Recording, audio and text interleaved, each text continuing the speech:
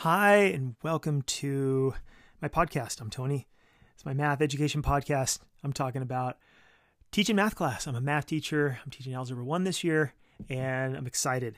I got this book. I'll have a link in the description. Building Thinking Classrooms in Mathematics by Peter Ligedahl. I think Ligedahl. But I think you pronounce his last name a little bit different. But anyway, I've been I'm super excited about this upcoming school year and teaching a different way. This is my 23rd year teaching math, and it's been pretty much 7th grade pre-algebra, and this year I've been presented the opportunity of teaching algebra, which is I know the content. I've known it forever. But the responsibility that it is, it's this gateway. To me, it's the gateway to calculus and everything in between and everything after that. And it's so foundational that it's a little intimidating, but exciting at the same time, that I get to be the one to talk about functions and quadratics and the intersection of them and what they mean and how are they displayed and factoring. It's wonderful. Oh, Pythagorean theorem as well. The most underrated topic, I think, ever. I mean, goodness gracious, it goes into the unit circle in calculus, and it's just used over and over. And to have a wonderful understanding of that. But anyway, back to this building thinking classrooms in mathematics. There's just this annoying thing about math. On one respect, why do so many people struggle with math? Why does math lag behind English in testing? And I don't know, just that whole thing about why is math so different in school and everybody hates it, or so many students hate it, and so on. And I've just been on this quest for so long, trying and reading and just, feeling excited at times and then just it falling flat for years and years. I've always wanted to be innovative with my teaching, and I think that this is it. I think I'm ready. This year, this book clearly outlines 14 practices for creating thinking classrooms. And at first I thought, thinking classrooms, who cares? But then after learning the philosophies behind this, I get it. And I can deeply relate to this style. And the idea is that it's mostly task-based teaching. You're teaching through tasks. Instead of that usual, you come in, you do a warm-up, maybe you go over the homework, and then you have new notes, and then there's another homework assignment, and rinse and repeat until the unit test, and so on.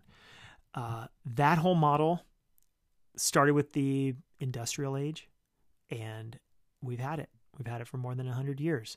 That model hasn't changed. I'm thinking, my God, we've come up with so many things since then, and we're still doing it.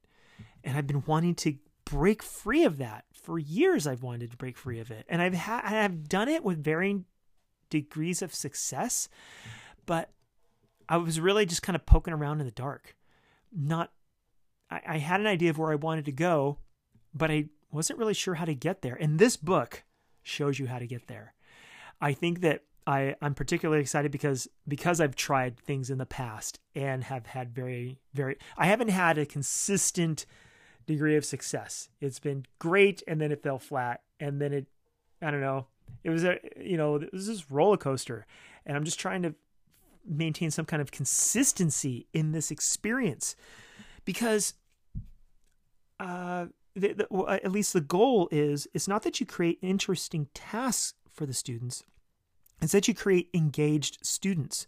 So it doesn't matter what the task is, they are engaged. They are thinking. They are problem solving. They are doing all these things that we value as teachers. They are doing. And there are 14 practices in this book that get you there. And the author says there's 14 ways to do it right, and there's 100 ways to do it wrong. And I've done some of those things that are wrong. I don't know. I've had so many things. Like one thing is they talk about having vertical non-permanent surfaces to write on. Well, those are whiteboards, and they're mounted to the walls. And I have had that. I've had that for at least 10 years. I've had them, and we've used them in my classroom, but I didn't do it with the structure that they talked about in here. And I see why I had some success and it was exciting at times, but then it fell flat. That's because I wasn't doing all these things in the book. I get it. But let me take a step back. Let me give you, the listener, a little bit of background of myself, my personal journey in math. And I'm going to try to keep this short and to the point, because I could easily make this an hour, but I'm going to try not to. And the reason why I'm saying this is because this relates to thinking classrooms and why I believe this is the key to changing math education. So anyway, I was a struggling math student all through junior high, high school. I enjoyed it. Whatever. I decided to study math in college for some weird reason. And I came across one of my later classes, Foundations of Geometry. And Dr. Whitman was the teacher. And he wrote the textbook. It was just a really skinny textbook. And it was handwritten. He changed it up every semester. And except for this last part, these typical geometry problems, he recycled those problems at the end. I don't know. There was like 20 pages of math problems, whatever. But the bulk of his text was handwritten theorems that you had to prove. At first, it started with axioms, which were the basic statements, and then the theorems. To prove each theorem, you had to use any combination of the axioms and previous theorems that were already proved, and you just kind of go through the whole thing. Well, the book was, the text was, I can barely call it a book. The text was tiny, but each theorem, oh my God, could take you easily an hour. I mean, it could take you 10 minutes. It could take you an hour to solve one of these theorems. And it would be maybe a half page to over a page long and all these weird statements. And I remember he would, his style was, he wanted to be kind of edgy. He embraced the struggle, I should say. And each class, we would start with a theorem, and he would just kind of stand there. Didn't say anything for a long time, and we weren't really sure where to go with it either. And I thought at first this guy was foolish. Where's the teaching going on? And after a long period of silence, he would then say, "Oh, I know this, and I could do this, and I could do this." And things would start to unfold. And then maybe he would come to a stopping point, or maybe he had to erase a line. He said, no, I can't keep going with this line of thought. And then he would go in it, he'd take it from a previous step and then go in a different direction. And then he would just, what I realized is he was teaching us how to struggle with it, how to wrestle with it, and how to unstick yourself, how to use what you know. So he was just kind of blurting out what was going on in his brain. And so his class, he had homework assignments. They were worth a little bit, and he had 2 midterms and a final. And I thought, you know what? I'm going to really go for this. So the first midterm came, and oh my God, there were 25 theorems. Many of the theorems had several parts, theorem 5, part A, part B, part C, part D, whatever. So there was way more than 25 theorems. And like I said, they could go from anywhere from a half page over a page long or whatever. And he said, I'm going to pick 5 theorems from this list of 25 plus with all the parts. I'm not going to tell you what 5 I'm going to pick. I'm not even going to change it, but that's your midterm. And I asked, well, how do you get ready for a test like this? They said, well, if you know how to do every theorem, then it's no problem. So then I went home and I spent well over a week. I easily spent 20, 25 hours just trying to memorize all the theorems. And it was so overwhelming. I got to the test and I was spent and I got a B on it. And I was mad. I was mad that I got a B on this test. I spent so much time. I mean, not only do I attend every lecture and do every homework, but on top of all that, I spent a good 20 hours studying for this test. And all I could do was get a B. So I went in to Dr. Whitman and I asked, hey, how do you get an A on a test like this? And he said, well, his suggestion was do the theorem, practice it until you don't have to look at the solution. You can just do it.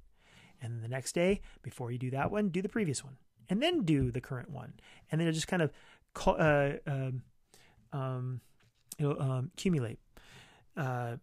accumulate. So, when you're doing theorem 10, you're doing 1 through 9 and then 10. I tried it. I would do theorem, at this point it's 26. I would do it. And then 27. Before I did 27, the next day I did 26 over and over. And then I did 27. And that was okay until I had like 3 or 4 theorems to do the next one. And I kind of broke down. And I thought, oh my God, I cannot memorize all this stuff. This is crazy. But I just kept pushing on. And there's that wall right there. And then I kept pushing on after that. And just still trying to do the whole thing, still trying to memorize everything. But somewhere along the line, when I was hopping over that wall, my brain started making connections. I stopped memorizing and I started learning. It was the first time I had really learned in my life. I saw how one statement connected to the other. I saw how one theorem connected to a different theorem. I saw everything, and it became so engaging and so exciting. I started eating up by the time I got to the last theorems for the second midterm, I was eating them up. I was spitting them out. It was quick work for me. I was able to get to new problems and master them. In fact, before the second midterm, I walked into this tutor room. I went to San Diego State, and there was this room where it had all the walls were chalkboards. There were no such thing as whiteboards back then. And they're all chalkboards. And I filled up every board with all the statements of the theorems and all the proofs of the theorems for the second midterm. I knew all of them. I didn't memorize them. I learned them. I mastered them. I walked into that second midterm. I didn't walk in exhausted. I was calm. For the first time, I was actually calm before a test. And I went in and I got an A+ on that thing. I nailed that so hard that Dr. Whitman said, I didn't even have to take the final. I get an A+ in the class. It's over. And he wrote me a letter of recommendation. I mean, it was a shining moment for me. And, but I forgot to mention the critical part to this. The critical part is there was those geometry questions at the end of the text. He told us he was going to pick one question from that set and put it on the second midterm. But he wasn't going to tell us which one. And there were a lot of them. I'm guessing there were like 100 of them, something like that. And we were supposed to be working on them the whole time and then turn in our work. And I just didn't. I spent so much time on the theorems that I did not work on the traditional geometry problems at all. I didn't touch one of them. And one of them made its way to that second midterm. And I was nailing all the theorems. I had been practicing them. I had learned them. I had mastered them. And on the last question of that test was one of those geometry questions. And I looked at it and my shoulder slumped. And I thought, I'm sunk. That's it. I'm right back where I started. I'm back to a B. I'm going to get this one wrong because there were only 5 questions on the test. I'm going to get 4 out of 5 here. This sucks. And then something happened in me. I started writing. I started doing stuff. I kept the test. I still have it. And I look at it and I wonder, how did I know what to do on this question? I still look at it and I wonder, wait a minute, how did I figure that one out? I don't know where it came from. But what I attribute it to is I was working at such a high level. I had engaged myself for months. You could have thrown anything at me in related to geometry, whatever, related to that class, and I was going to get it. I was thinking. I spent months thinking. And I think that when you get to a certain point and you're just so used to thinking, give me another point, give me a problem I haven't seen before. I'm going to think my way through this. And that's what happened on this test. So I personally, through that experience, and I've been trying to encapsulate that experience in my classroom for over 20 years, and I wasn't sure how to do it. And I really, there were years where I really just gave up on it because I thought that you had to want it so bad inside of you that that's the only way you're going to get it. And if someone doesn't want it as bad as I wanted it, they weren't going to get there. And students come in with all kinds of stuff and they're just not willing. I just thought they're just not willing to put in the work that I had to do to get there. But now with this book, I see that there are ways that I could set up the class that will enable them to get to that point. I believe it. There are 14 practices that I have not done. And all 4 of them can get them to where I was as a student when I was taking that second midterm. And they could be functioning at that level. And that's what I'm excited about.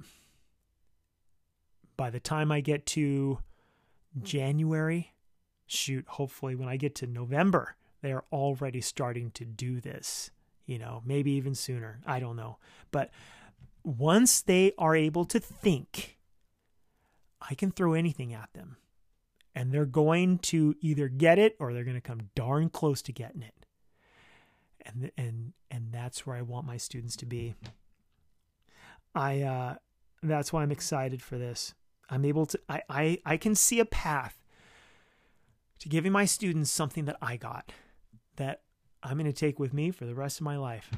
And I don't know if I was meant to fail all these times to get to this point and to value and treasure this moment. But I don't know. There are parts of me that wishes I could go back at least 10 years and have done this style for the last 10 years. But I'm here now. I'm ready. And I have a colleague too. A fellow math teacher at my school has the same book and got it this summer, independent of anything that I've been looking up. And she's reading it too. And I'm hoping that she and I can talk and share and make this practice something that we do at our school. Because I think that it's a key. I think it is the key to breaking free of the troubles that math class always has. It lags. It lags behind all the other subjects. And it's just different. English, they get the help of every subject. Every subject teaches literacy. But no class teaches math, but math class. So if you're a math teacher, if you are Dr. Ligital, anybody, are you parent? Are you student? Does anything that I said here for the last 19 plus minutes resonate with you? Is there anything you want to contribute? I want to bring you on. Let's talk. Let's share. Have you done this? Have you done the building thinking classroom stuff? How did you test? I mean, that was a big thing for me. How do you test with this kind of stuff? And there's a path for this. I plan on sharing my journey on this podcast. I'll put links in the description to the book. I'll put links in the description to tasks and resources because I've been diving deep. I've been looking at tasks and they talk about non-curriculum tasks, and I'm thinking, what is that? Why would I do that? But I'm seeing why. You're getting them to think. You have to get them to think. Think. And if they do, then when you give them the content of the class, they will get it. They will be there. They will be engaged, and they'll be ready. Oh, this is an exciting time, and I'm excited to see what the results bring. I know there's going to be tough days, but I know there's going to be days that's just going to be magic, and I'm looking forward to that. All right, so my email, my contact information, I'll put in the description. Let's do this. Let's share, because me talking and sharing, okay, that'll be one thing, but bringing the community out together, that's where the magic really happens there, and that's where the word spreads. So thank you for listening, and my plan is to publish one podcast a day, so hopefully I can do that. All right, bye-bye.